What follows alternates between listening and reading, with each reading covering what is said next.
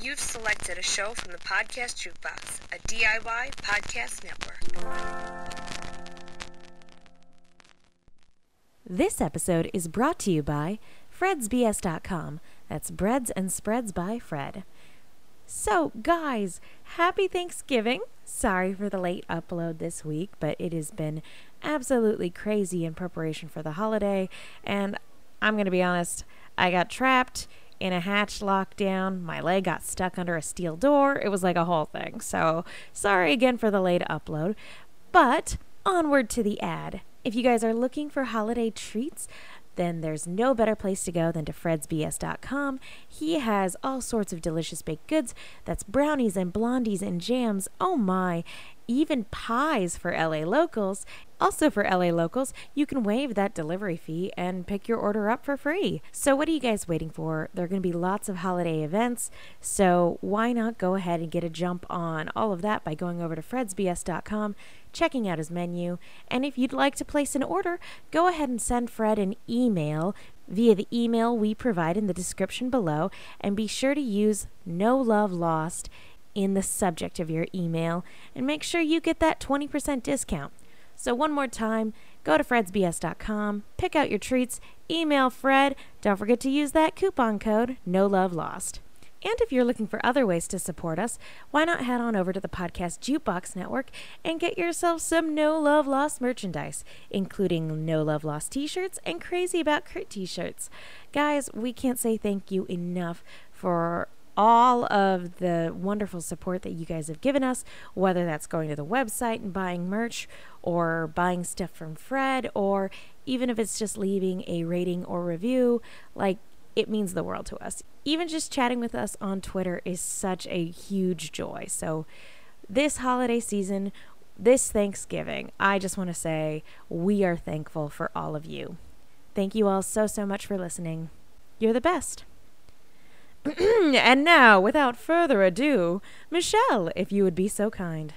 Let's go to the island. I would like to see the polar bears.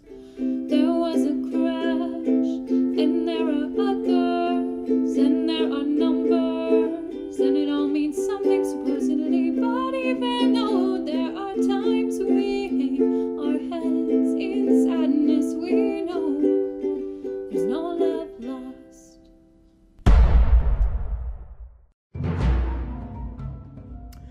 We had to go back. I'm not going anywhere, Will, because you're not actually here right now. You're just a figment of my imagination, actively trying to be a bad influence on me. And then I disappeared, and it turns out this entire podcast has just been you. And Talking to myself? You go back and listen to the episodes. Oh, no! And you realize it's just you having a one-sided conversation. It's me, and then me doing an East Coast accent. Oh, no! And all the people Will Link never existed. Oh, no. Oh, no. We're going to identity this, aren't we? But I do exist, and I'm here to welcome you back to No Love Lost, the podcast where we break down with adorable banter like we just had each episode of the hit television series Lost. I've already said my name. I'm Will Link, and with me as always, Megan Salinas, and I don't know what's real anymore. And we are here to talk about Season 2, Episode 18, Dave. Not to be confused with the hit Kevin Kline film, Dave. I've never seen that one, actually. Oh, it's very charming. I like Kevin Kline Yeah, films, it's him though. and Sigourney Weaver. Oh, that must be fun. It's a fun movie from the early 90s, and you watch it and all the political, because he's pretending to be the president, and all the political arguments feel so quaint in it. so We're quaint. just like, oh, what a simpler time. The villain in the movie Dave, played by Frank Langella, I wish he was president now, and he is the villain. Anybody would be an improvement. The villain from all the 90s villain from the American president, wish he was president now. Michael Douglas, wish you were president. Definitely wish he was president. Well, this episode is written by I screw up their names all the time. No, I'll only screw up his. Edward Kitsis, and Adam Horowitz. Now, these guys are kind of the Hurley experts because they wrote Everybody Hates Hugo, and the last episode that they wrote was a Charlie one, Fire Plus Water. Oh, you know what? That might explain it. Because I'm not a huge fan of this episode. Not that it's poorly done. Just like those other episodes. I wasn't a big fan of either of those episodes either. But not because they're poorly written. It's just like this is stuff with the these are directions that we're taking these characters with. Or like, in the case of Everybody Hates Hugo, it kind of had a muddled message at the end of it. And with Fire Plus Water, it took Charlie's character in a weird direction. And I kind of feel like this is also one of those ones where it's like, what's here isn't explicitly bad. It's just something I don't care for. And so, yeah, I want to make that clear. I don't like this episode, but I don't think that that's either of these guys' fault, if that makes any sense. Like, it's not badly done. This just feels like something... These are just choices I don't happen to like. That doesn't mean they're bad choices. I'll quickly add, it's directed by Jack Bender. No need to talk more about him because we talk about him all the time. We talk about him all the time, and we'll continue to talk about him. But it's interesting you said with this episode because I was really looking forward to this episode. Really? And I'll tell you why. And not saying it, but on this rewatch, I've been looking forward to certain plot characters revelations and certain revelations that come at the end. Seeing how they play upon a rewatch. And I know what you're talking about. Yeah, and I remembered distinctively the end of this episode. I also I knew Hurley had, like, for lack of a better word, an imaginary friend on the island. I had completely forgotten about Dave. I couldn't remember how that all played out, so that's another reason why I'm like, I'm looking forward to seeing this one, because I can't quite remember all the little nuances. Yeah, I remember a lot of this episode, but same thing. I didn't remember a lot of how the pieces fit together, and now that I've rewatched it, I'm like, oh, okay, like, I do remember it, but, like, yeah, that doesn't change my feelings of it, and I don't think I was super crazy about it upon a first viewing either, but upon a first viewing, I think the things that I didn't care for about it were different than the things I don't care about it the second time around, because the second time around, I have more meta complaints. But anyway, before we get into it, if this, for whatever reason, is your first episode of No Love Lost, just FYI, we're gonna be talking about some meta stuff and how they play into the larger narrative, and at some point, we will be talking about spoilers. So, FYI, spoiler alert for the entire rest of the series. I mean, we already spoiled that Dave ain't real. But that's, like, contained in this episode. If you watch this, if you listen to this, I want you to review this episode without giving anything away. You've come to the wrong place. I have a friend who just had a baby, and I want them to raise their child, and they were a fan of Lost, so raise their child that this is an experiment, a social experiment. Make them listen to every episode of our podcast first, and then watch the episode. So listen to this, then watch this episode, then listen to our next episode. I wanted to, because I want to see how the series would play for them. At what age do you want this child to start listening to us? Because we are not child friendly on this show. 13. Okay, that's fine. I have a feeling. They hear worse things at school. So, let's get into it, and let's start with the flashback, as is tradition. Hurley is in the psych ward. We know we had spent time in the psych ward. We had seen him with, go back to Leonard, who's the man who says the numbers. I did like seeing him again. That was pretty fun. There's some pretty heavy hitter guest stars in this episode too. Senator Kelly from the X-Men movies. Bruce Davidson, who's always a welcome character actor, and also Evan Handler plays Dave. I knew he looked familiar. Yeah, and he's he pops up in a ton of stuff, but he's probably best known for being Charlotte's husband on Sex and the City. I knew he looked familiar. I couldn't place it. I'm like, why do I know this guy? That's why. So we're in the psych ward, and Hurley is talking to the doctor, played by Bruce Davidson. And we're starting to finally get some more pieces of everything that had gone on in Hurley's life. He's talking about an accident. Yeah, and Hurley's like, I don't want to talk about it. I'm going to do the Hurley thing and avoid the problem. Hurley doesn't want to talk about anything. Nope. And he doesn't want to talk about himself, even the things that are good about himself, because the doctor wants him to make a list of the things that you like about yourself. No. And Hurley doesn't want to do it. And as my heart, because Hurley's a very self-hating man, a very lovable but self-hating man. And his big argument to this is, well, Dave didn't do it. Dave didn't do this. And Dave's the most normal person in here. And the doctor says, well, Dave's a bad influence on you. Yeah, he doesn't want you to get better. Yeah, but Dave's Hurley's friend, and Hurley's pretty loyal to his friends. Yeah, Hurley's a good guy. He's got a good heart. It makes me sad. And then we almost immediately after that meet Dave. Yeah, that's a movie. Meet Dave. It? It's a movie with Eddie Murphy, right? I don't know. Yeah. Hold on. No, it is. It is, okay. 100%. Eddie Murphy plays a spaceship filled with little Eddie Murphys inside of him. What? Are you sure that's not The Adventures of Pluto Nash? I'm positive. That sounds like a thing you made up in a fever dream. I never saw it, but I'm 100% positive that's what it is. Yes. No. That sounds like a coke-fueled drug trip. Why? Who would greenlight a movie where Eddie Murphy is on a spaceship with a bunch of other tiny little Eddie Murphys? No, Eddie Murphy is a spaceship. What? You misunderstood.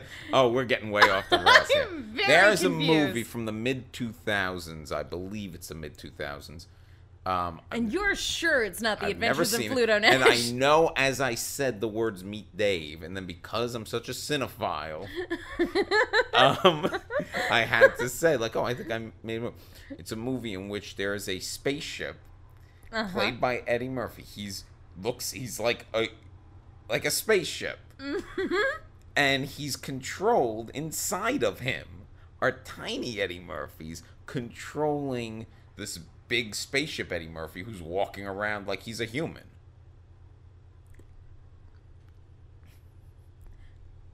I have no words for what you just said. I hate every bit of it. I'm gonna forget it ever existed. And we're gonna move on. Okay. So I just want you to know how violently angry that description made me. She's very upset. I mean, she's laughing, but I can tell she's very upset that this is a thing that exists. This is a movie that somebody said, yeah, that checks out, and approved and greenlit and threw millions of dollars at. If this is a real, I don't know if you're tricking me or not. I'm not tricking you, but it's. But millions of dollars was thrown at this. Hey, I've never seen it. Maybe it's good. There's no way it's good. There's no way. I would watch an episode of a cartoon where that was like the premise. It sounds like an episode of Rick and Morty. Yeah, it sounds like a cartoon. And I would totally get behind the Rick and Morty episode.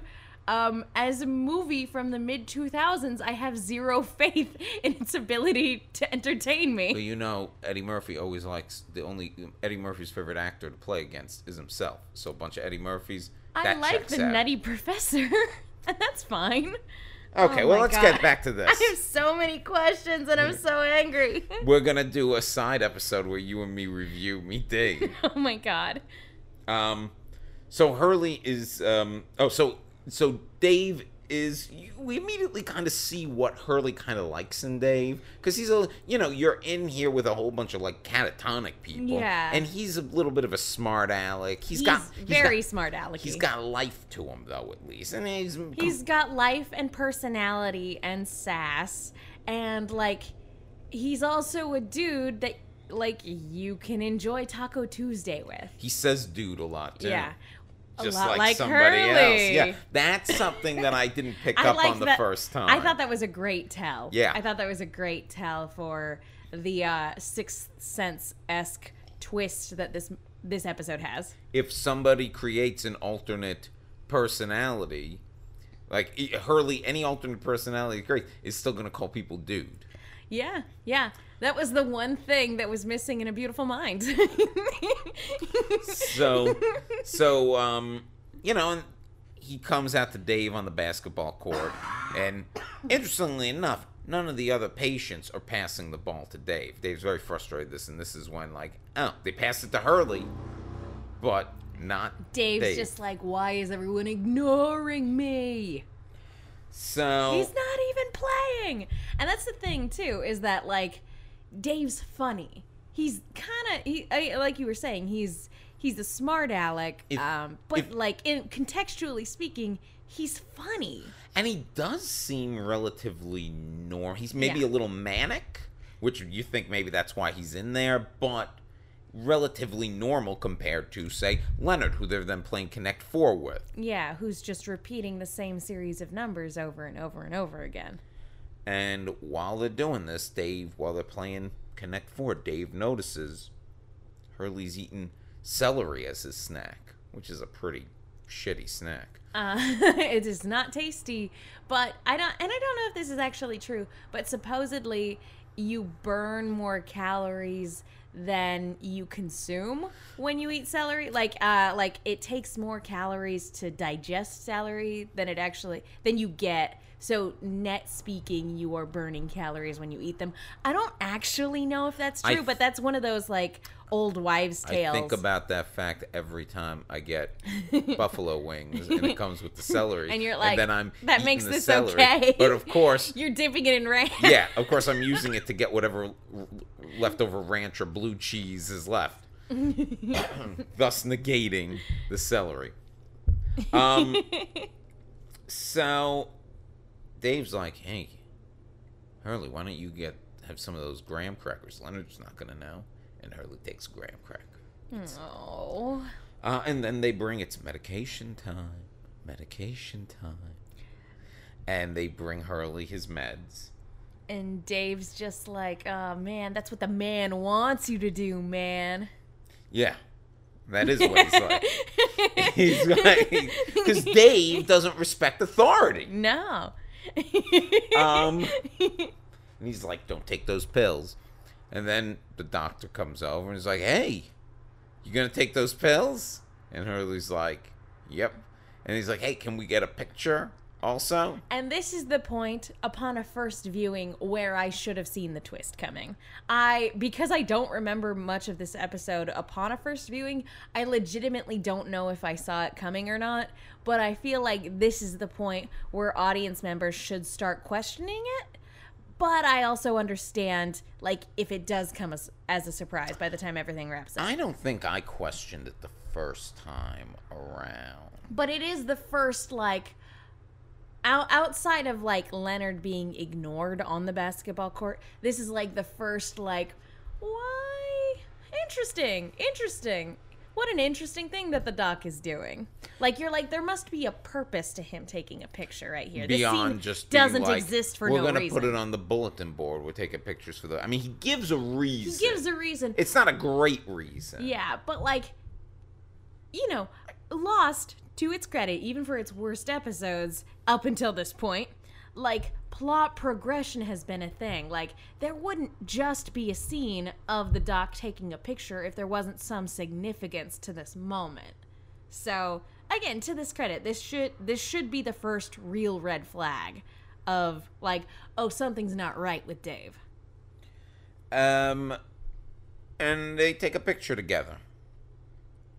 Dave's not too happy about it, though. No, He's Dave doesn't like being in pictures. Well, because deep Dave, down, Dave knows what's up. Dave knows he's not real. Yeah.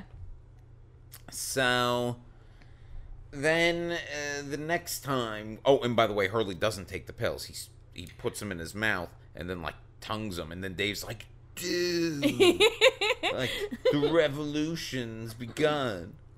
But the next time we see Hurley, he's back in the doctor's office. And he has made a list. Yeah. Of the things he likes to myself. Now, this I don't get, though.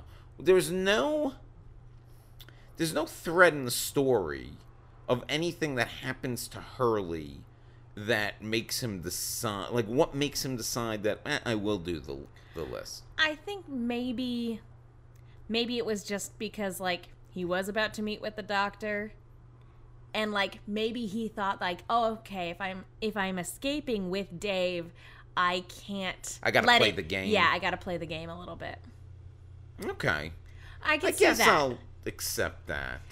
No, I'm with you. Like I said, I have problems with this episode. We'll get to them, but like, Here's where it gets away with it for me, and this is one of those cases we know enough about the Hurley character on the island that I 100% totally buy that he would eventually reach the point where he would write that list. Yeah. But there's nothing in the flashback. There's no scene for me that says, oh, he's gonna change his mind. Well, here's the thing.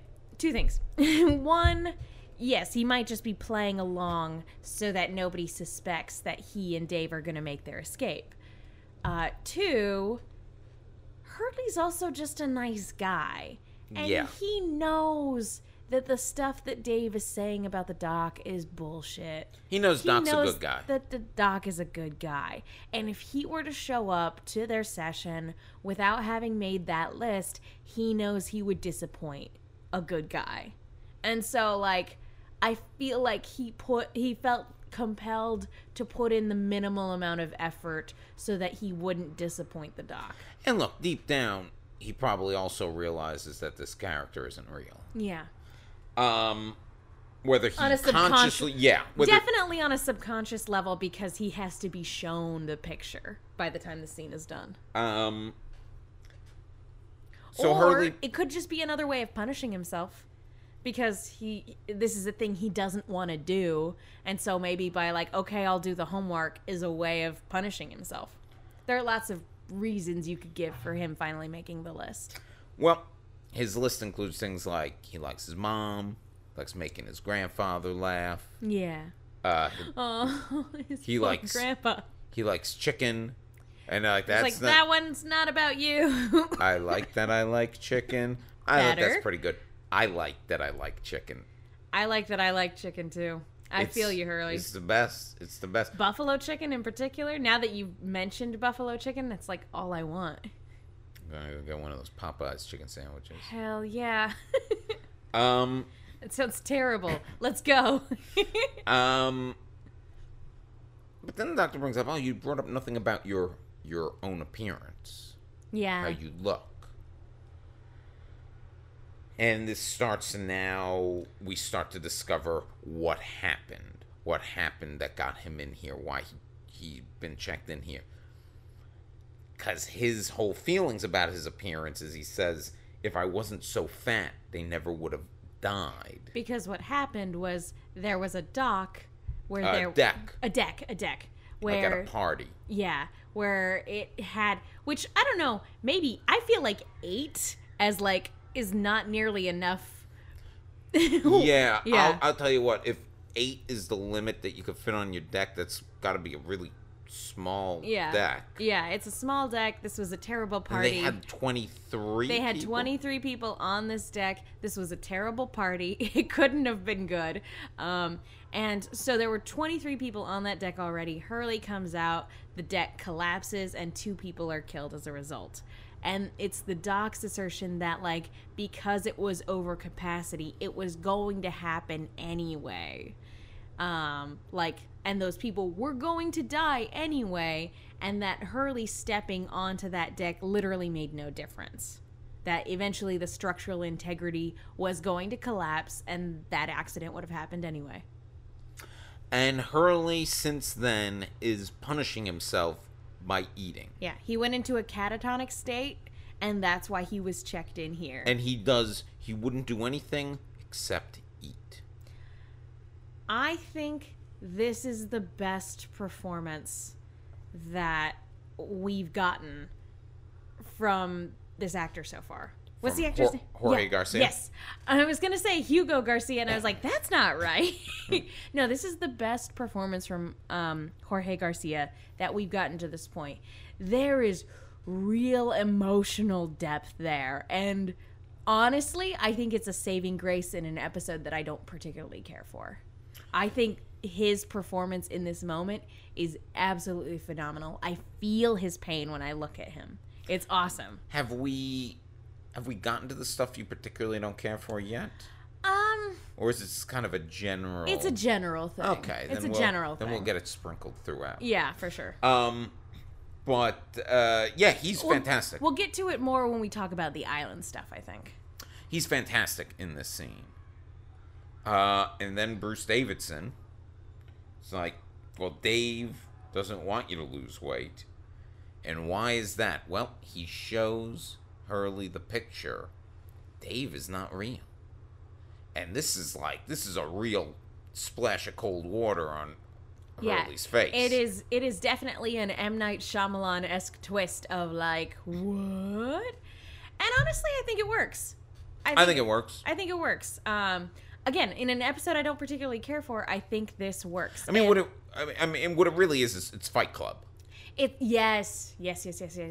I was thinking more like Sixth Sense, but like you're absolutely right. It is more Fight Club. Dave is his Tyler Durden. We should have given more of a spoiler alert for just generally speaking, all sorts of other things. Spoiler alert for Meet Dave, spoiler alert for Identity, and for A Beautiful Mind, and for Fight Club. They're all the same twist. I'll just say this: Sixth Sense and Fight Club, they're both classic movies. Came out 20 years ago. If you haven't seen them yet. I was unspoiled for Fight Club when I finally sat down and watched it. When did you see it? When I was in college, so about 10 years ago. I was hoping you were going to say yesterday. 2 hours ago. 2 hours ago. I finished it right before I came here. I need a palate cleanser after this awful episode. So Dave's not real. But that doesn't stop that night from Dave slapping Hurley and waking him up. He wakes him up, and then he slaps him. Because he's like, you don't think I'm real? Boom. And was that real enough for you? It was real enough for Georgie. Do you think Hurley's slapping himself like Edward Norton in Fight Club, or is he just imagining the slap? No, I think it's exactly what you're saying. I think it is Fight Club, because to me, him hitting himself is far more believable than him just imagining being in pain, in my opinion. So because this is like a tangent when you're hit, whether you did it or not, that is a tangible thing. So they're gonna sneak out, and they go to the window, a very Cuckoo's Nest-esque window. Oh, don't forget about the lasagna. And he's got... Oh, I did forget about the lasagna. As they're sneaking out... One for the road. Yeah, somebody forgot to finish their dinner. And there's a couple of real low points for Hurley in the episode. This is one of them. Yeah. Eating someone's half-eaten lasagna. Mental patient's half-eaten lasagna. Why does that make it grosser for me? Because it's hospital food lasagna. Yeah. It's like... Ugh. Yeah, anyway, I don't particularly care for hospital food. But they're going to get out, and they're going to get chili fries, that does sound cheeseburgers. Chili fries on Dave. Woot, woot. And they got the keys to the window. Where'd he get the keys? He swiped the keys from, From the doctor's office. Yeah. That might have also been another reason why he completed the list, is so that he would be able to adequately... Did we see that and I just blinked and missed it? If we saw it, I missed it too. I must have been looking at my phone or something. Then we didn't see it. No. If both of us missed it. Because it's another weird loose end in this backstory. I wonder if there was more shot for this backstory that's not in this It wouldn't episode. surprise me. So they open the window. Dave jumps out. Hurley's about to go out, but then he realizes he can't because he knows the truth. He knows Dave isn't real. Yeah. And he does the thing he has to do. He locks Dave back outside. Dave out. Yep. Which I think is really cool, symbolically speaking. Just him locking I Dave like that too. out of the... Like, because honestly, you know, since Dave is a figment of his imagination, like, obviously he could just pop back up through the wall. But, like, the image of Hurley shutting the window and locking it on him. Yeah. He needs to do something within that delusion to keep Dave from coming back. Yeah, and I think that's... I think it's good. I think it's good stuff. And, you know, Dave stays away until we get to the end. Now, there's a tag to the mental hospital thing that I'm going to say, just because I think it's more natural to talk about it. And it's real stupid in the context of the larger show. Bum. Yeah, no, it is. Well, I mean... It probably wasn't on the original plan, but things change, and it sucks that we have to deal with the ramifications of real-world circumstances. Yes. Which is why well, we'll get to it. But you gotta, but I feel like it should be held because I think it makes more sense to hold. Yeah. So, because the episode holds on to it. That's basically it for Hurley's backstory. Yeah, Now, we'll come back to it, but yeah, that's basically it. Is him closing the door on Dave, which again I think is a great moment.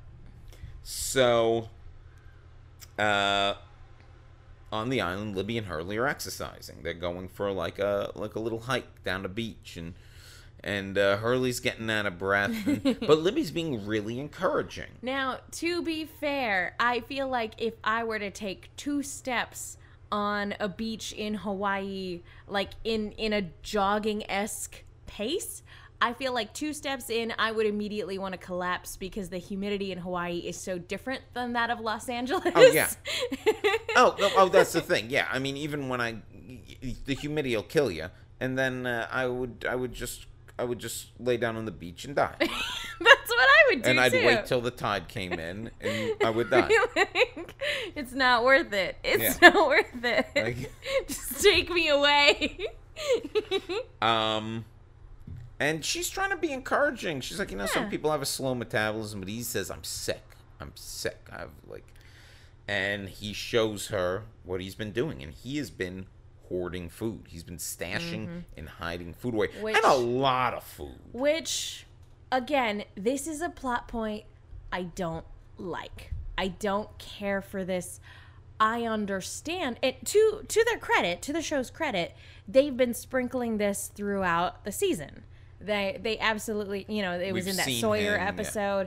Yeah. It was, in Sun and Jin's episode when they awkwardly ran into each other in the middle of the jungle. Like, to their credit, they have planted the seeds for these plot points. Like, they felt like this was important enough to point out. My big problem with it is that this whole storyline of Hurley being a compulsive eater, in my opinion, maybe it is something they had planned from the start as like a coping mechanism for the trauma that he went through that led to him going into the asylum. Maybe that was something they had planned. But in my opinion, this plotline only exists to explain why he hasn't lost weight on the island. And I find that to be kind of stupid. I don't know if that's the case, though. I hope that's not the case. I hope that wasn't the intent behind it. But, like, go back in time. Go back in time with me real quick. Okay. Jump back into the Wayback Machine. When I was still in high school watching this show, I would throw it on, I would throw it on TV into the living room, and I'd sit down at the counter and watch it. And my parents would come in and sit down and occasionally watch it with me. They weren't into Lost like I was. They literally only watched it when I had it on, and they had nowhere else to be. So they would sit down because they weren't taking it seriously like I was. I took it very seriously. Well, as you still do. No, I don't. But the yes, I do, I guess. Do a whole show on it. But I took it very seriously, and they would sit down, middle of season 2 is where we were at, and they would point out to Hurley, and they're like, because Survivor was a big show on at the time. Yeah. They would be like, how long have they been on this island? How, because the show had been on for 2 years at that point. How come this guy hasn't lost any weight? When in real time, like the show had been on for about 2 years at this point, but in real time, they've only been on this island for about 3 months, right? Yeah. Give or take a few weeks. And so, like, in my mind, I'm like, yeah, no, it makes sense that he still looks the way he did when the plane crashed. Like, in my mind, I don't question that. But, like, to outside people, it was a punchline.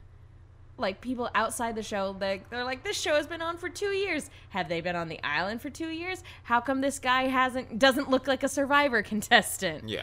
And so, in my opinion, again, this is them addressing that. This is them addressing that. And to me, it's kind of like the Claire Rousseau thing from a couple episodes ago, where it's like, this is solving a mystery that doesn't need to be solved. See, I'm going to push back on this a little bit. Go for it. Please change my mind. Well, I don't want to hate this episode. Okay, because here's the thing. I think... Okay. The creators of the show knew who they cast. Except for Walt. Except for Walt. They didn't foresee that children grow. I don't know why they didn't foresee that children grow. But they cast a large actor for this role. Yeah.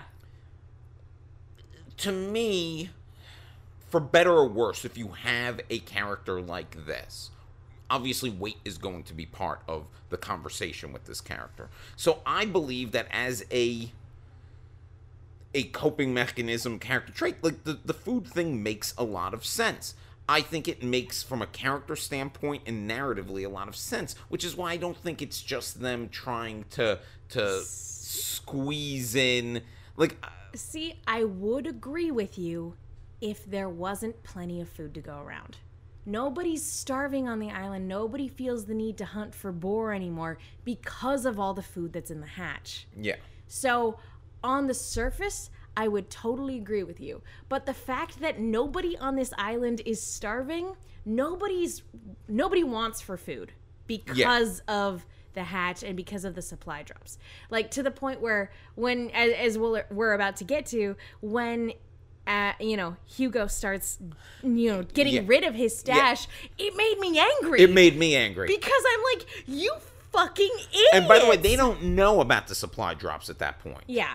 But, like, that's the thing is, like, it was the same reason why we got so angry and upset when Hugo was giving out everything from the hatch. And, like, just all willy-nilly back during Everybody Hates Hugo. We were like, no, you have to ration that. Like, what is wrong with you people? Like, that is literally a problem we both had with the episode. And so, like, that's why I'm like, look, I don't have a problem with this within the narrative of the show. You've already established that no one's going to starve on this island because of the food. Like, so why is this a thing that needs to be addressed? If he's hungry, he can have a regular lunch. But it's not just that he's hungry, he's compulsive. He's a compulsive eater. And that's fine as a character trait. But I'm saying, again, isolated, it's fine as a character trait. I'm saying that the critique of why hasn't he lost weight doesn't need to be addressed because no one's starving. I think it's stupid. The show critiques why hasn't he lost weight as a thing. Like, people have made this comment about him within the show. People who don't care about the show, though. No, people within the show. It's come up. Who says that? Outside of this episode, who says that? Like, the only time it was brought up was Charlie, a little while back, and that was before they ever opened the hatch. That was before they ever... Was it that long ago? Yes. But, okay. Because that was the episode where Charlie felt like he had to prove himself. But, I mean... you have no evidence that they wrote this. I mean, at the end of the right. day, you have You're zero right. evidence that they wrote this whole episode just to justify You're right. this. Because I don't have any evidence of that. That's what I feel instinctually, just based on my observations of people who didn't care about the show, looking at it at face value. But I would say that they didn't care about the show. Yeah, so they didn't. wouldn't know. They wouldn't know the nuances of this character. So that, again, that's very true. That's very true. But, like, they're the ones that decided to make and granted, to their credit, at the very beginning of this season, during Everybody Hates Hugo, so this is clearly a plot line that they looked at from season 1, and they went, what are people saying about this show? Oh, why hasn't Hurley lost weight? Okay, we'll address that in season 2. And to their credit, again, they did the legwork back in Everybody Hates Hugo when he's compulsively eating chicken and doesn't realize it. So that it shows that, like, even after he leaves the asylum, it's something he struggles with. Yeah. That's fine. I don't have a problem with the way they address it in the show. I have a problem with it existing at all because, in my opinion, again, I have no evidence to back this up, but in my opinion, it exists to explain away something that didn't need explaining because they found a hatch full of goddamn food. I think they're just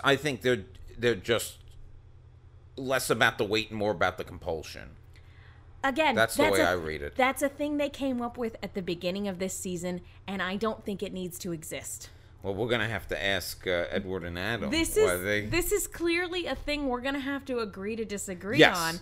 And again, it's not bad. This is not bad writing. Just because I don't like it, it doesn't mean it's bad writing. I just don't like it because in my mind, it seems like it's addressing an outside critique of the show from people who don't care about the show. You know? It's like, why do you guys feel the need to address this when it doesn't matter? It's like, again, like that thing with Claire and Rousseau, where it's like, here's the thing that we're going to explain. Well, that was doesn't need to be explained. I mean, look, I don't know what the conversations were in the writing You're room. right. I'm sure at some point they've had discussions about this thing because you discuss everything. But I don't think this exists purely for that. And I feel like you've boiled it down to that this exists purely for that. I think it exists as a character thing, and then it has this other effect. That I'm wrong. Because if it exists to explain away why he hasn't lost weight, then I think that is redundant and reductive. And again, it was, in my opinion, it's a thing that doesn't need to be addressed, that they are making a major plot point, and I don't care for it. Well, let us know what you think. Because Yes. honestly, this is just going to end up being an opinion thing because we have no... This is absolutely a matter of taste. And even if they do come out and say, no, that wasn't our intention, that's fine. I still don't have to like it. I am tweeting at these guys.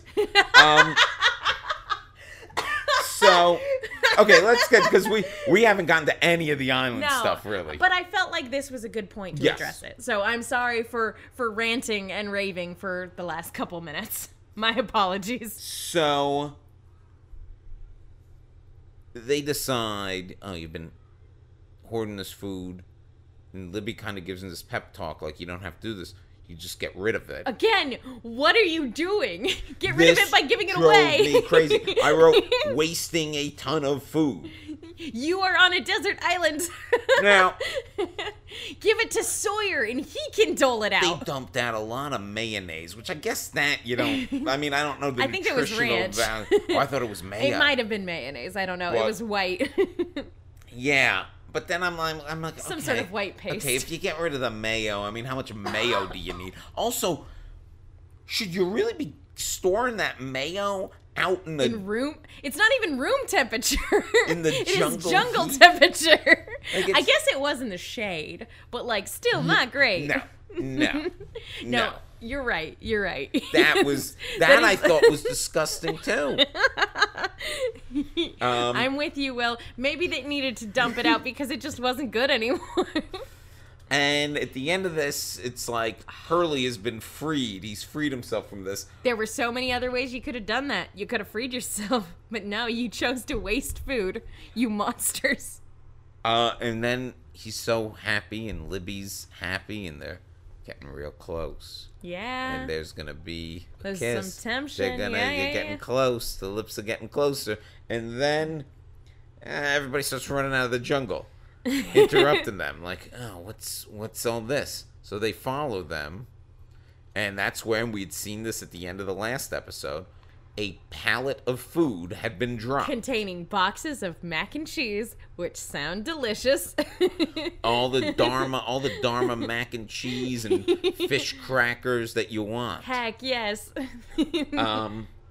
Off-brand how did fish this happen? crackers. And they give a little explanation that they think like, oh, well, when those blast doors went down, maybe that's when this was dropped, and it's to distract the person inside the... I don't know. That's really maybe a line explaining things away.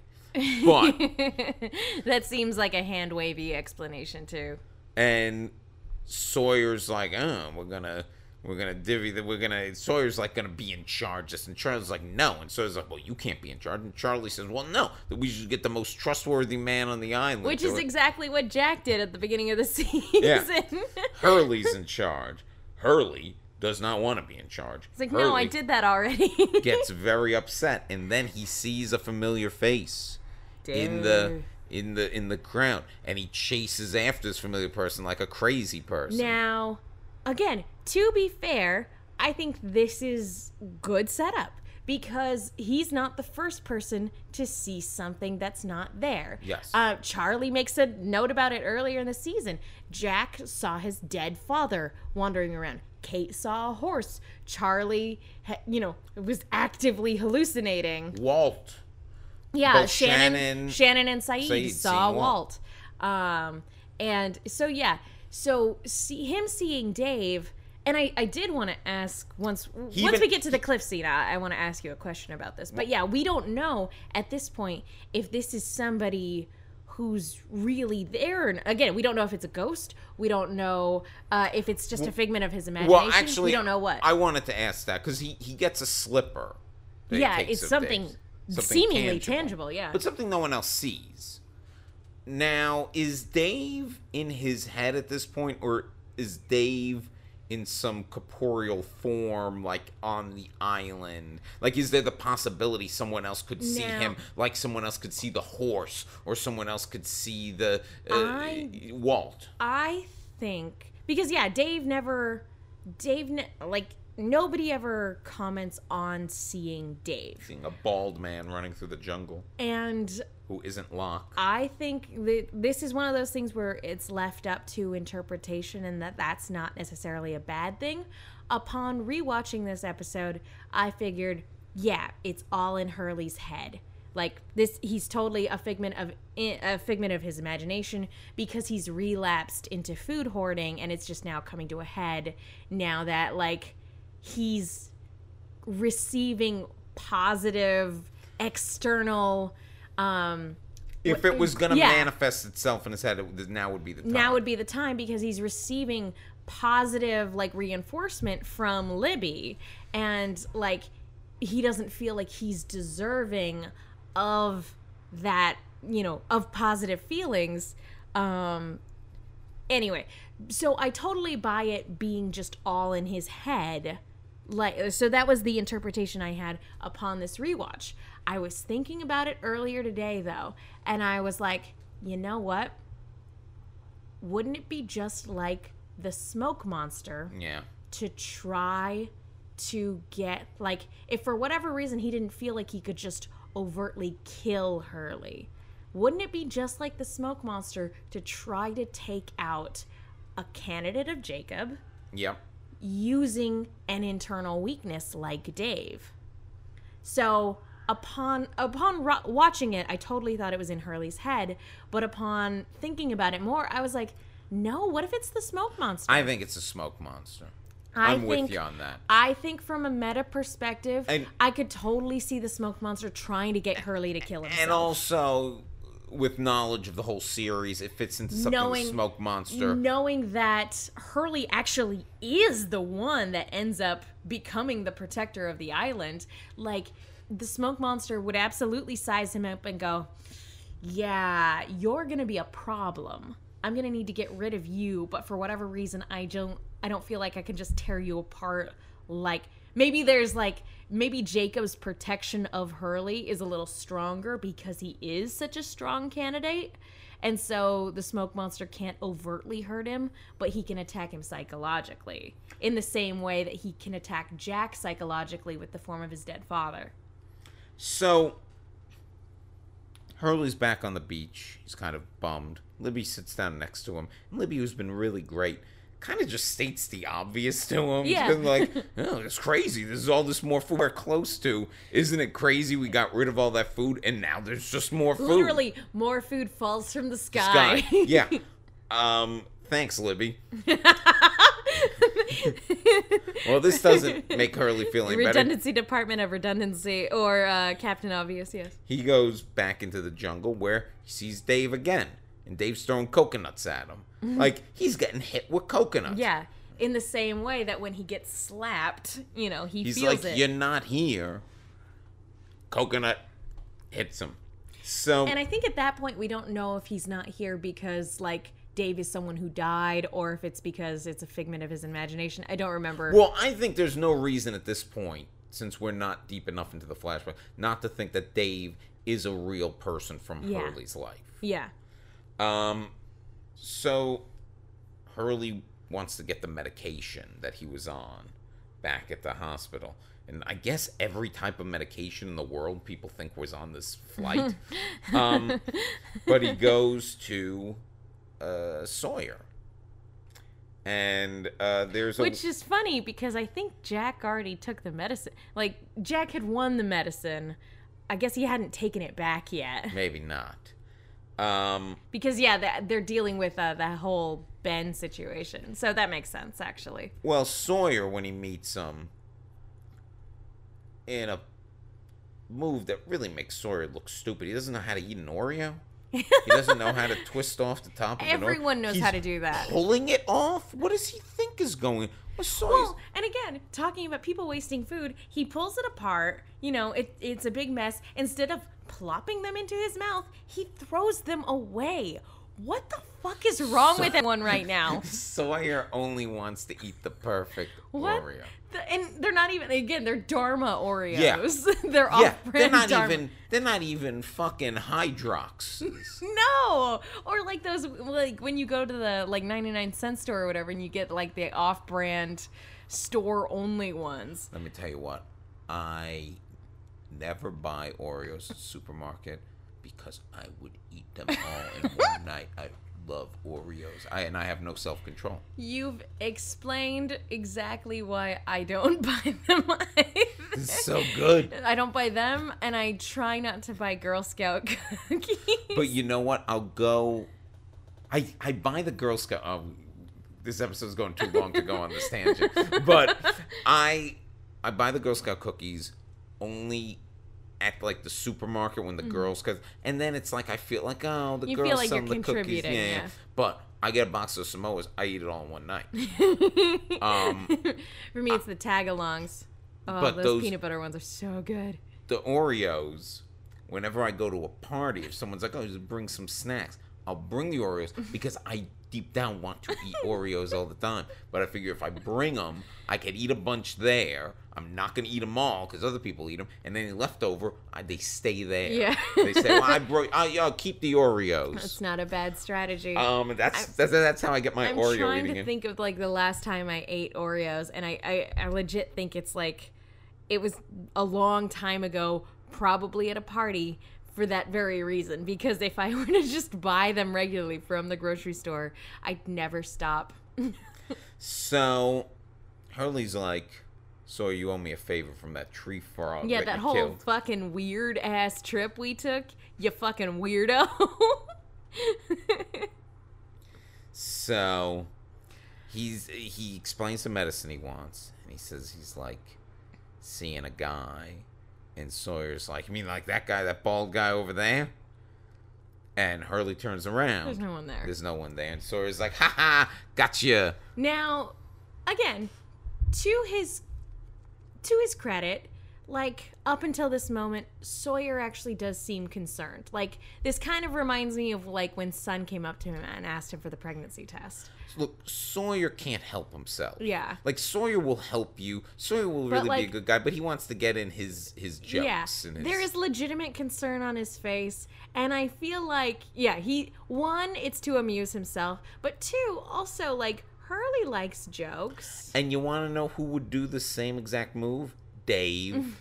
In the mental hospital, Dave would have made the same joke. Absolutely. It's that kind of personality. But Hurley's in no mood for this. But he's not in the mood for it, and it's the straw that breaks the camel's back. Because even though Sawyer and Hurley do have a good rapport, Sawyer has been berating him basically all season. And with mean-ass nicknames. When Hurley knocks Sawyer down, is on top of him and hitting him, he's saying the names. Like, call me Jabba, call me Stay Puft. Babar, King Kong, like all this stuff. He's throwing every mean nickname that Sawyer's given him, throwing it right back at him. And eventually Hurley gets off of him. Later, there's just an aside I want to talk about where Kate comes and gives Sawyer like, some shit. Give me the story beat by beat of how Hurley beat you up. And she just looks so freaking pleased. It's so funny. Sawyer has a line to her that I love where he's like, "Don't you have an adventure to go on?" which is a great fun little meta line. And she's like, "I'm Detective Kate. There is a mystery to solve, but I will always make time to make fun of you, Sawyer." And then she walks out and a saxophone plays.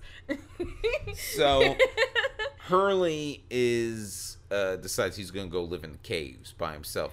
Which, I'm going to be honest, I completely forgot that the caves were a thing until he brought them up. Because I kind of thought people were still living at the caves. Nah, everybody got out of those caves. That's around right. the time they thought the others... They left at the end of season 1, and the idea was to go back to the beach and then, like put everybody in the hatch.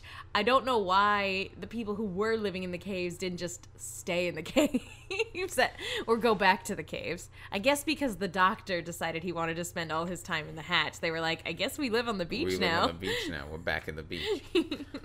They ping pong back and forth to various locations, don't they? Up until everybody dies. So Hurley's marching towards the cave, but he's overloaded his backpack, and it breaks, and the peanut butter falls out. And here's where he hits the real rock bottom. This is rock bottom. This is upsetting. This is the lowest of the low. So the peanut butter thing cracks open, and instead of just letting it go like all the other wasted food in this episode, he's scooping it up with a leaf and trying to get it back in the jar.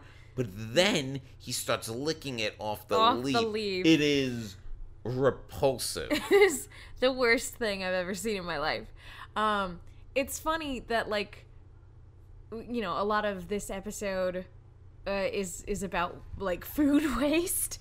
Because actually, while I was walking up here to, like, come to the recording, I noticed 3 slices of pizza that were just strewn about on the sidewalk as I was walking here. And I was like, we're about to record an episode all about, like, people wasting food. And here are 3 pieces of pizza that are just on the dirty, dirty ground walking up here. And so I'm like... So that pizza you brought me to eat, I shouldn't have eaten that? No, I'm sorry. I'm sorry you had to find out this way. But no joke, I looked at those pieces of pizza and I was like, a tragedy happened here.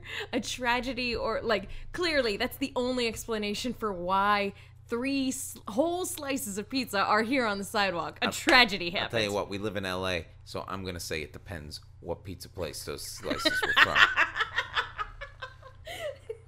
If it's from Danielle's Wood Fire down the street, it's a tragedy. It's from Joe Peeps, not so much. I couldn't tell you because they were turned upside down. I couldn't tell you whose pizza it looked like. So while Hurley's doing this at his lowest, who shows up? Dave. And this is the first time that him and Island Dave really have a conversation. Yeah. And I think at this point, we do know that Dave's not real. I think at this Yes. point. Yeah. Yeah, because they talk about that. And Hurley's like, I got better after that. I locked you out there, but Yeah. I got better. But Dave says, no, man. He's like, you're thinking about this all wrong. He's like, it's going to get better before it gets worse. And here's why. All of this is made up. You're still at Santa Rosa, the institute. You're still there. You never left. And for a brief second, the audience wonders of like, oh, is this going to be like, you know, we pull out and Hurley's just looking at the island in a snow globe.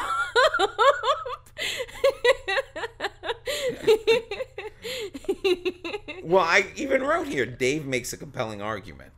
Because of how weird things are on the island. And then he's like, the number, oh, you won the lottery? Playing what numbers? Really? You think this is real?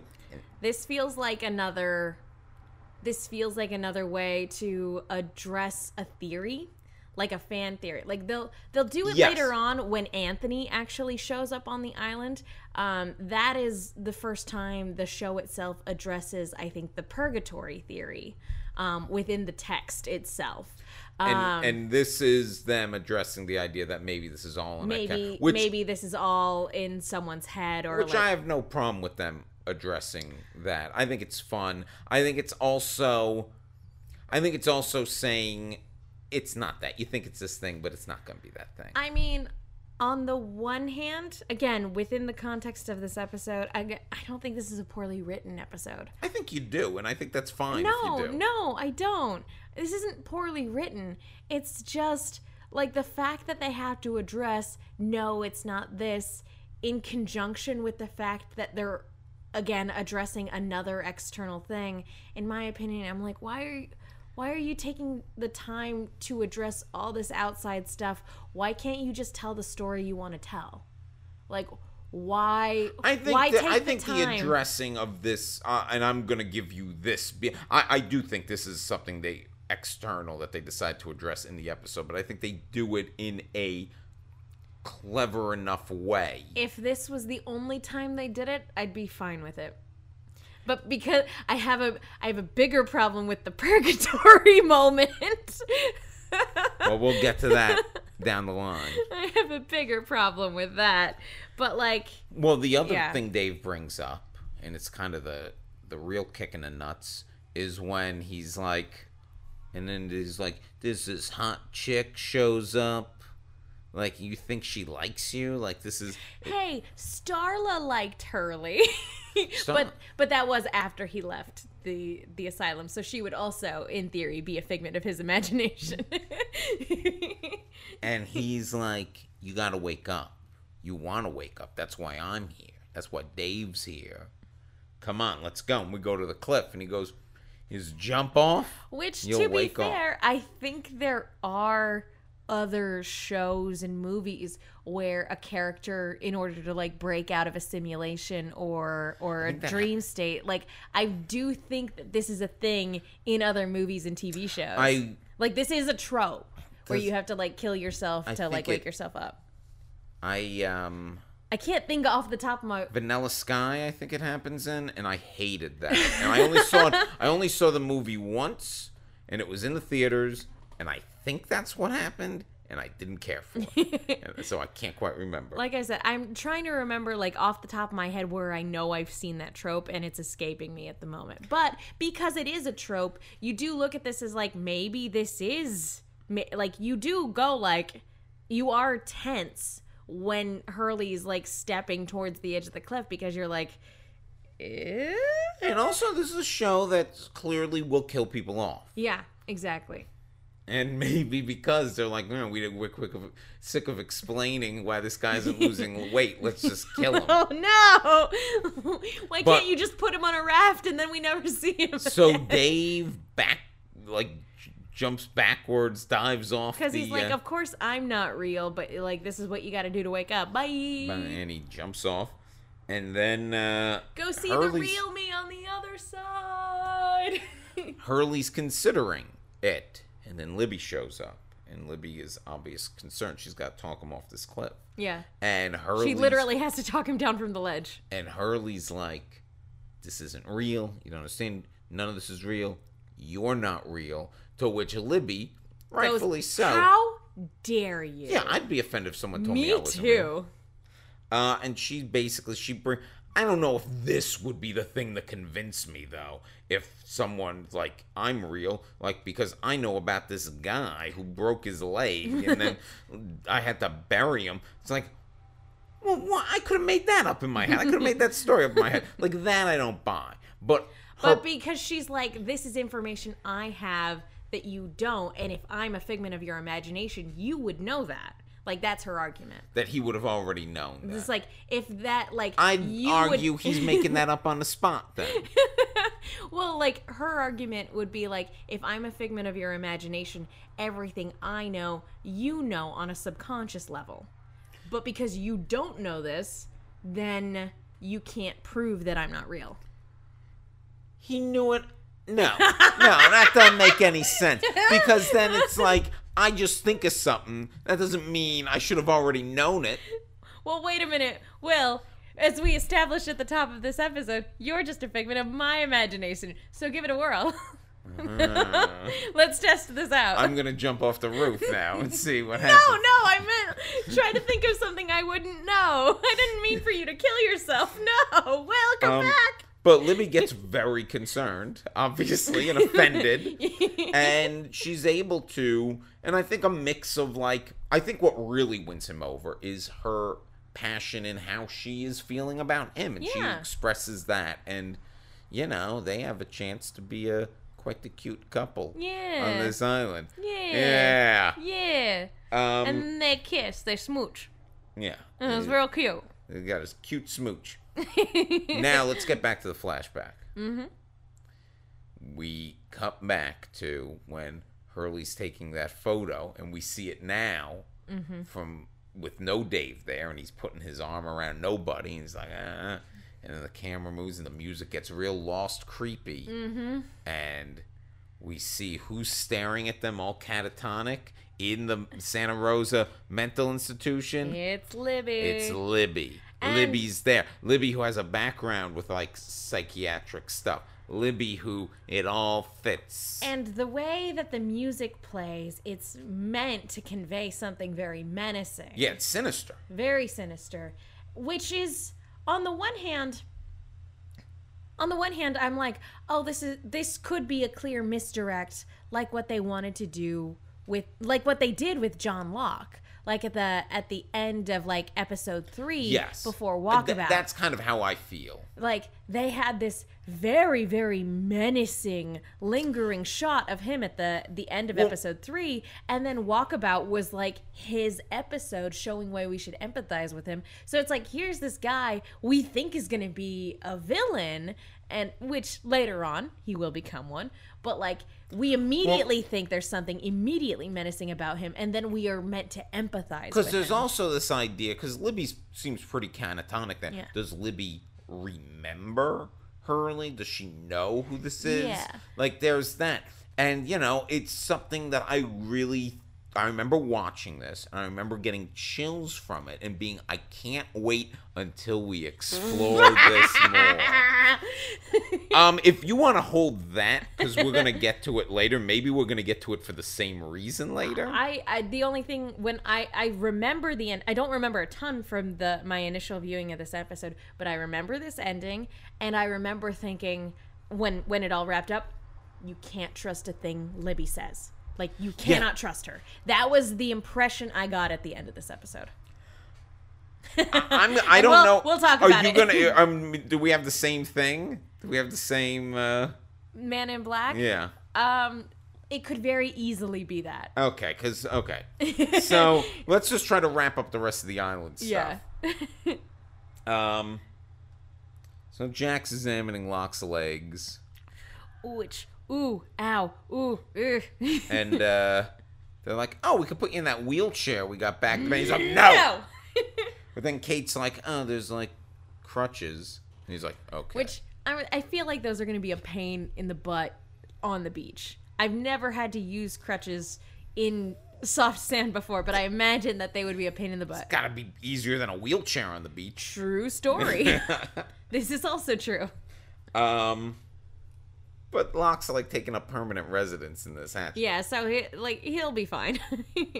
He's So- just getting around the hatch. Meanwhile, Saeed and Ana Lucia, they got Ben strung up. Like almost in a Christ-like pose. Yeah. He's he's hanging there. And Ben is changing his story. Yep. Ben says Yep. this thing. I was part of the search party. He was that- already dead when He was we already found dead him. when we found him. And I was part of the search party. And Saeed's like, no. That's bullshit too. Because Which, this brings up another continuity thing, because as Saeed brings up that he was clearly alive when he wrote this note. he wrote a note to his girlfriend or wife or some woman who Henry Gale had wrote on a $20 bill because he didn't have any paper. Yeah. And he was like, basically, if you're reading this, I died. And traversing the ocean. You were right. I owe you a Coke Yeah. or something like that. Yeah. But yeah, so what I want to bring up is that and granted, this plot point probably doesn't exist yet, but there's a barrier around the island where if you go through it at the wrong place, you will die because of electromagnetic sciencey stuff. Yeah. What are the odds that a guy randomly flying through on a hot air balloon would be able to go through that barrier without dying? I mean, I think the same odds that literally everybody else has. So this guy, Henry Gale, would have had to have been brought there by Jacob in order for this to make sense. It's all part of the plan, baby. I think it's stupid. I think it's stupid and But you dumb and can't- contradictory. But here's the thing. You can't think it's stupid at this point watching the No, series. because you don't know that the barrier exists, because the barrier probably didn't exist at this point. Well, this... Because the show But wait. is dumb. No. In fairness to the show, they obviously at this point in writing the show, and maybe they don't know, but they know you can't just leave the island, or you can't just get to the island. I don't know about that, man. I mean, I don't know. we have the same issue Legit, with... I don't know.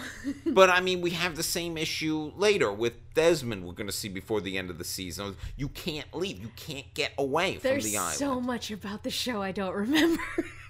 So, I mean, I at hope this you're point, right. At this point in the series, they know they've created... Because if that's not the case, then they would have been discovered. I'm willing to say you're absolutely right. The reason Henry Gale is here is because Jacob brought him here as a potential candidate.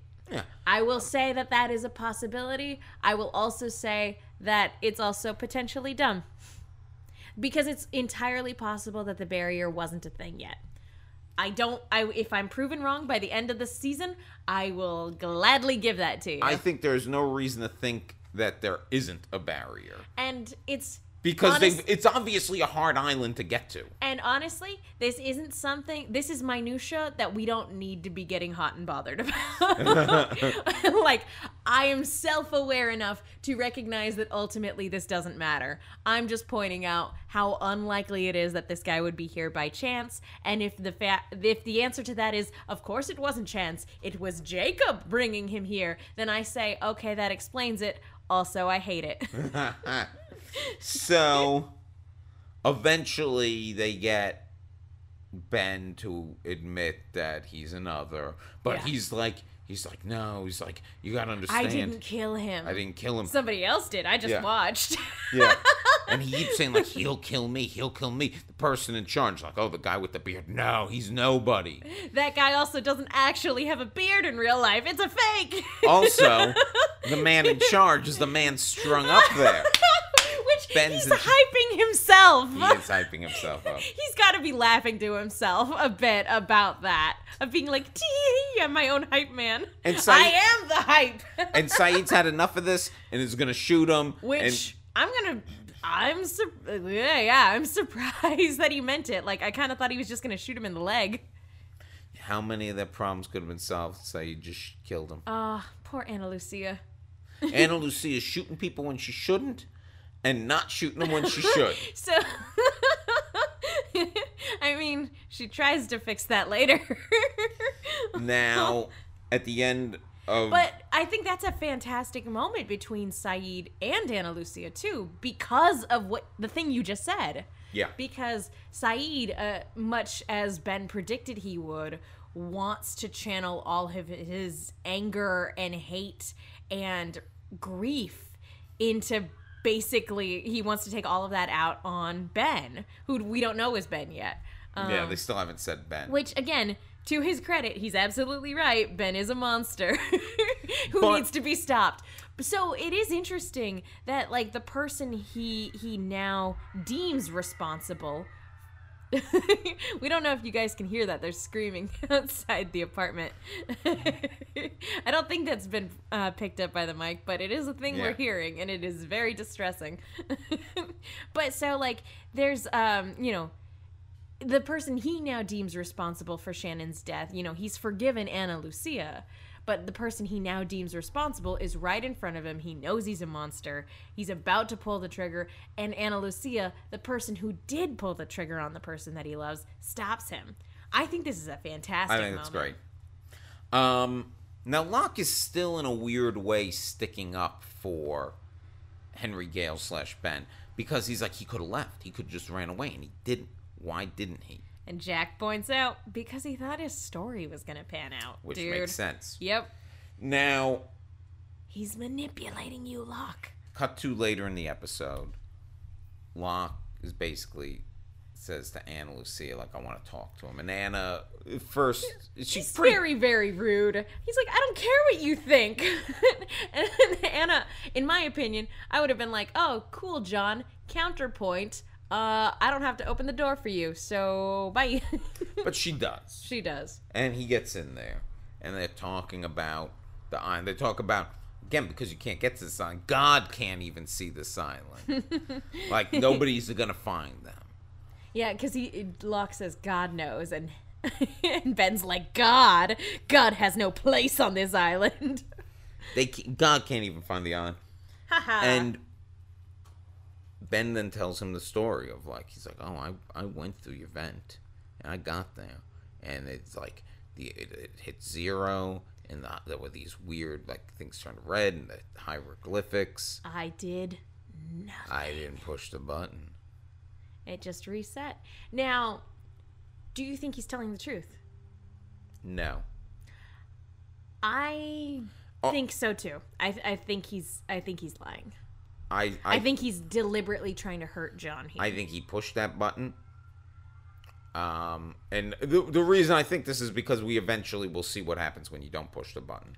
Maybe that's what happens when you don't push the button twice. Yeah. The first one, they give you a freebie. They're like, okay, everybody gets one. So there's one other very small C story. Echo's building something.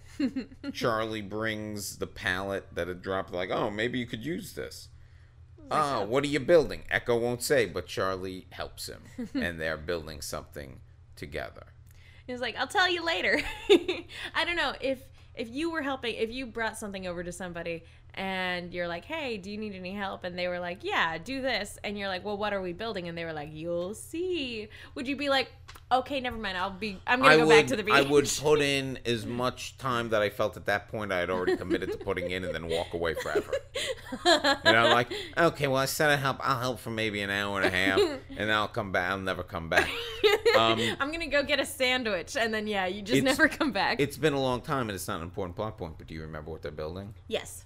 Yeah. They're building a church. They're building a church, yes. I will say that to Charlie's credit, and to the credit of, like, walking away and not helping out with a thing that somebody's not telling you what they're building, what else do you have to do on the island? If Sawyer's got all the books. Yeah. And, like, he's not hanging out with Claire. So, like, I'm like, I'd rather build something, idle hands, especially with him, with his heroin issues. So, like, yeah, he's luckily he doesn't seem to be having withdrawal symptoms. He also doesn't have a lot of like friends. That. You know what? He never actually relapsed with the drugs. So, so he's fine. Yeah, he was just losing his island, making him crazy. Okay, so let's we've gone very long, mostly because of our Meet Dave talk. So let's get to let's get this right away. My Man in Black, and you alluded to the fact that this might be unfair of me to pick because you alluded to this might have been out of their control. But the ending of this episode with Libby is so weird and awesome and mysterious. Memorable, for and sure. memorable that the fact that we never are going to get, because Libby is going to get shot, and even in backstories, we're never really going to get into everything. I mean, we're going to see her again in backstories, but we're never going to find out her connection to Hurley, what there was more with that. This is a plot thread that goes nowhere.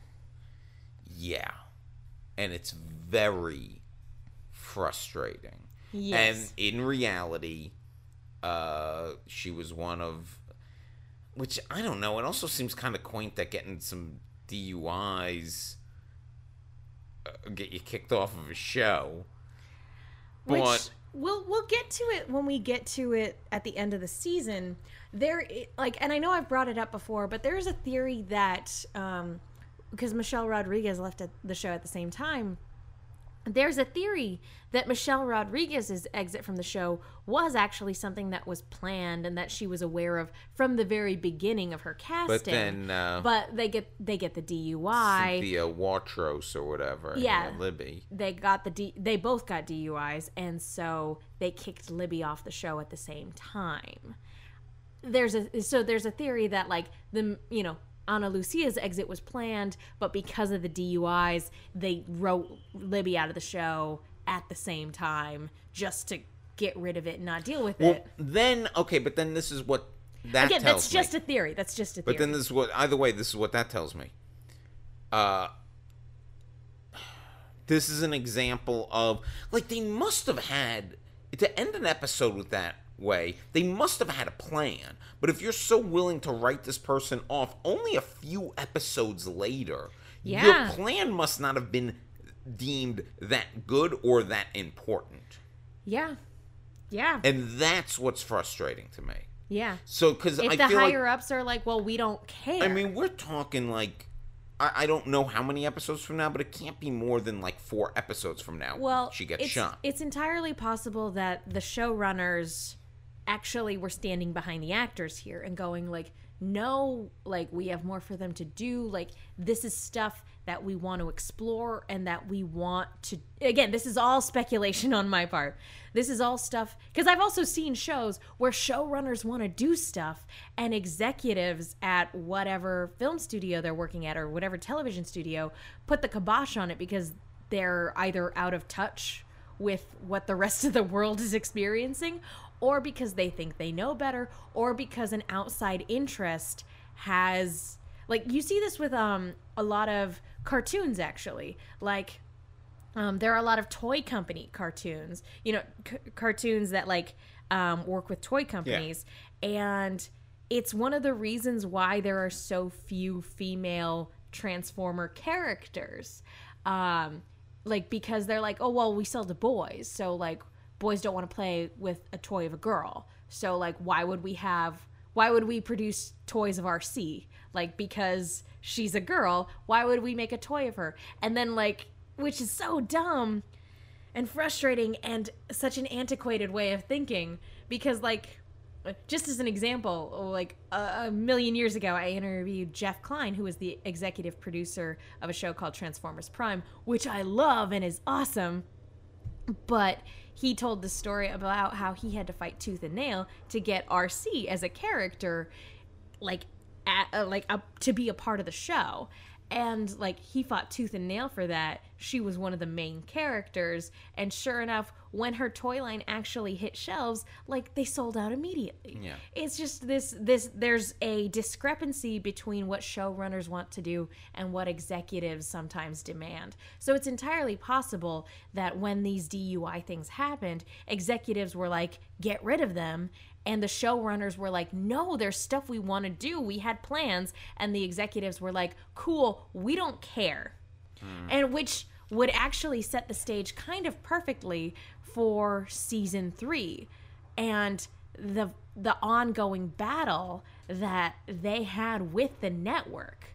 Like, Yeah, maybe they did that battle was, with them in season 3. maybe that's one of the many things that, like, kind of set the stage for that, and why they felt the need to be like, okay, no, we need to stand our ground. Like, because, like, the writer's strike was going on at the same time. So maybe getting rid of actors at the behest of the network and the writer's strike and just a number of other things that were happening set the stage for what we're going to have to suffer through at the beginning of season 3. See, the beginning of season 3 is rough. It's the one time on this podcast you'll see me agree with Megan on this stuff. Megan, what's your conspiracy corner, so sorry for the tangent. what's your Man in Black? Had you not taken it, it would have been Libby at the end. But since you've taken it, I'm just gonna say that my Man in Black is going to be explaining things that don't need an explanation, and so just this whole compulsive eating plotline to me doesn't feel like a legitimate character thing. It feels like a thing meant to explain a thing nobody cared about. Agree to disagree. Yeah, and that's totally fine. No, that's totally fine. What's your Jacob?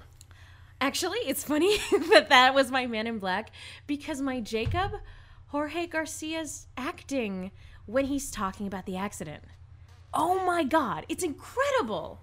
It's beautiful. When he's talking about the, honestly, him and this whole, even the stuff that we're saying is like disgusting, like licking up that peanut butter, like the way he plays that, even his physicality in those moments, there's a sadness to him while he's doing it. He commits 110%. For an episode and character stuff that I don't like, he commits and he delivers. And honestly, the moment where he is talking about the accident, it's a brilliant moment of writing and it's a brilliant moment of acting. So, like, even though I don't like the compulsive eating stuff, I love this moment. It's so good. If that would have been mine, as we've taken each other's things, which are, by the way, we're taking kind of generally broad ideas with this one.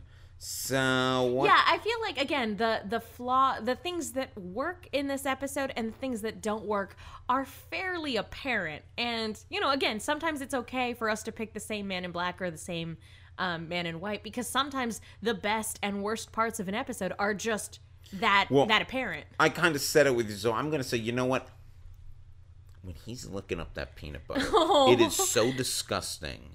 And I'm going to say that you repulsed me, and I think this is a positive.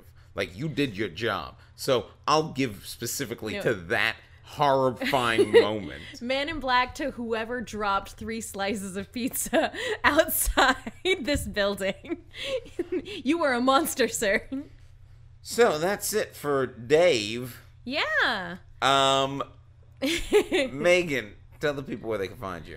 You guys can follow me on Twitter and Instagram at The Menguin. That's TheMenguin. I also do, I'm a member of the Rooster Team, where we talk about Rooster Teeth related shows on Rooster Team Radio. And right now we're talking about Ruby on our show, Ruby Redux. So be sure to go to Anchor or Podbean or whatever your podcast app of choice is and check that out. I also have a YouTube channel called Silver Screams, where me and my co-host talk about horror things. So go check that out. And remember, it's okay to agree to disagree. You can follow me on Twitter at The Real Will Link. I gave someone asked me the other day, what's your Twitter handle? And I go, oh, I'm at The Real Will Link. And they looked at me like I was crazy. And I'm like, listen, I say it that way on a podcast. Like, you just listen. That's why I can't just say it. No, I can't just go at The Real Will Link. I'm like, at The Real Will Link. I have to pause. You can buy my book, Crazy About Kurt. Buy it on Amazon. And also follow us on Twitter at No Love Lost Pod. I always forget to say that. So, until next time, see you in another life, brother.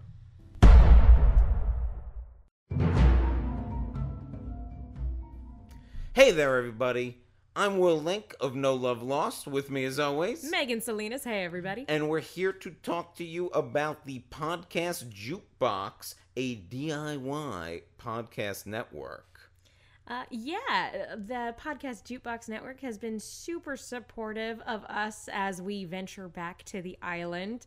And so we just wanted to take a minute to thank them and to let you guys know that you guys should be supporting the other podcasts put on by this fantastic network. If you are enjoying No Love Lost, definitely give a listen to many of the other podcasts, many of which are far less vanilla than we are. Off the Cuffs, which is kind of the flagship show of the network. It is the BDSM kink podcast that kind of launched this whole network off. You've got the Goth Librarian podcast. You have Being There podcast, a great storytelling podcast. You have the Queers Next Door, also on the network. Proud to be Kinky. Drinks with God. And a little podcast that's close to my heart, Megan. What is that one called? Will Sean Podcast? Yeah. Will he? I don't know. Spoiler alert, not as frequently as usual. But you should definitely subscribe to all these shows, rate them, listen to them on iTunes. Yeah, definitely. These are all fantastic storytellers. It's so important to be sex positive. So go support these other podcasts. And if you like us, you might like them. Who knows? Yeah. It makes sense. We're on the same network. So yes, rate and subscribe to all these terrific shows. And don't forget to rate them all 5 stars. And also rate us 5 stars. Yeah, while you're at it, you're listening to us, might as well give us a rating. You're already there. Yeah. Thanks, guys.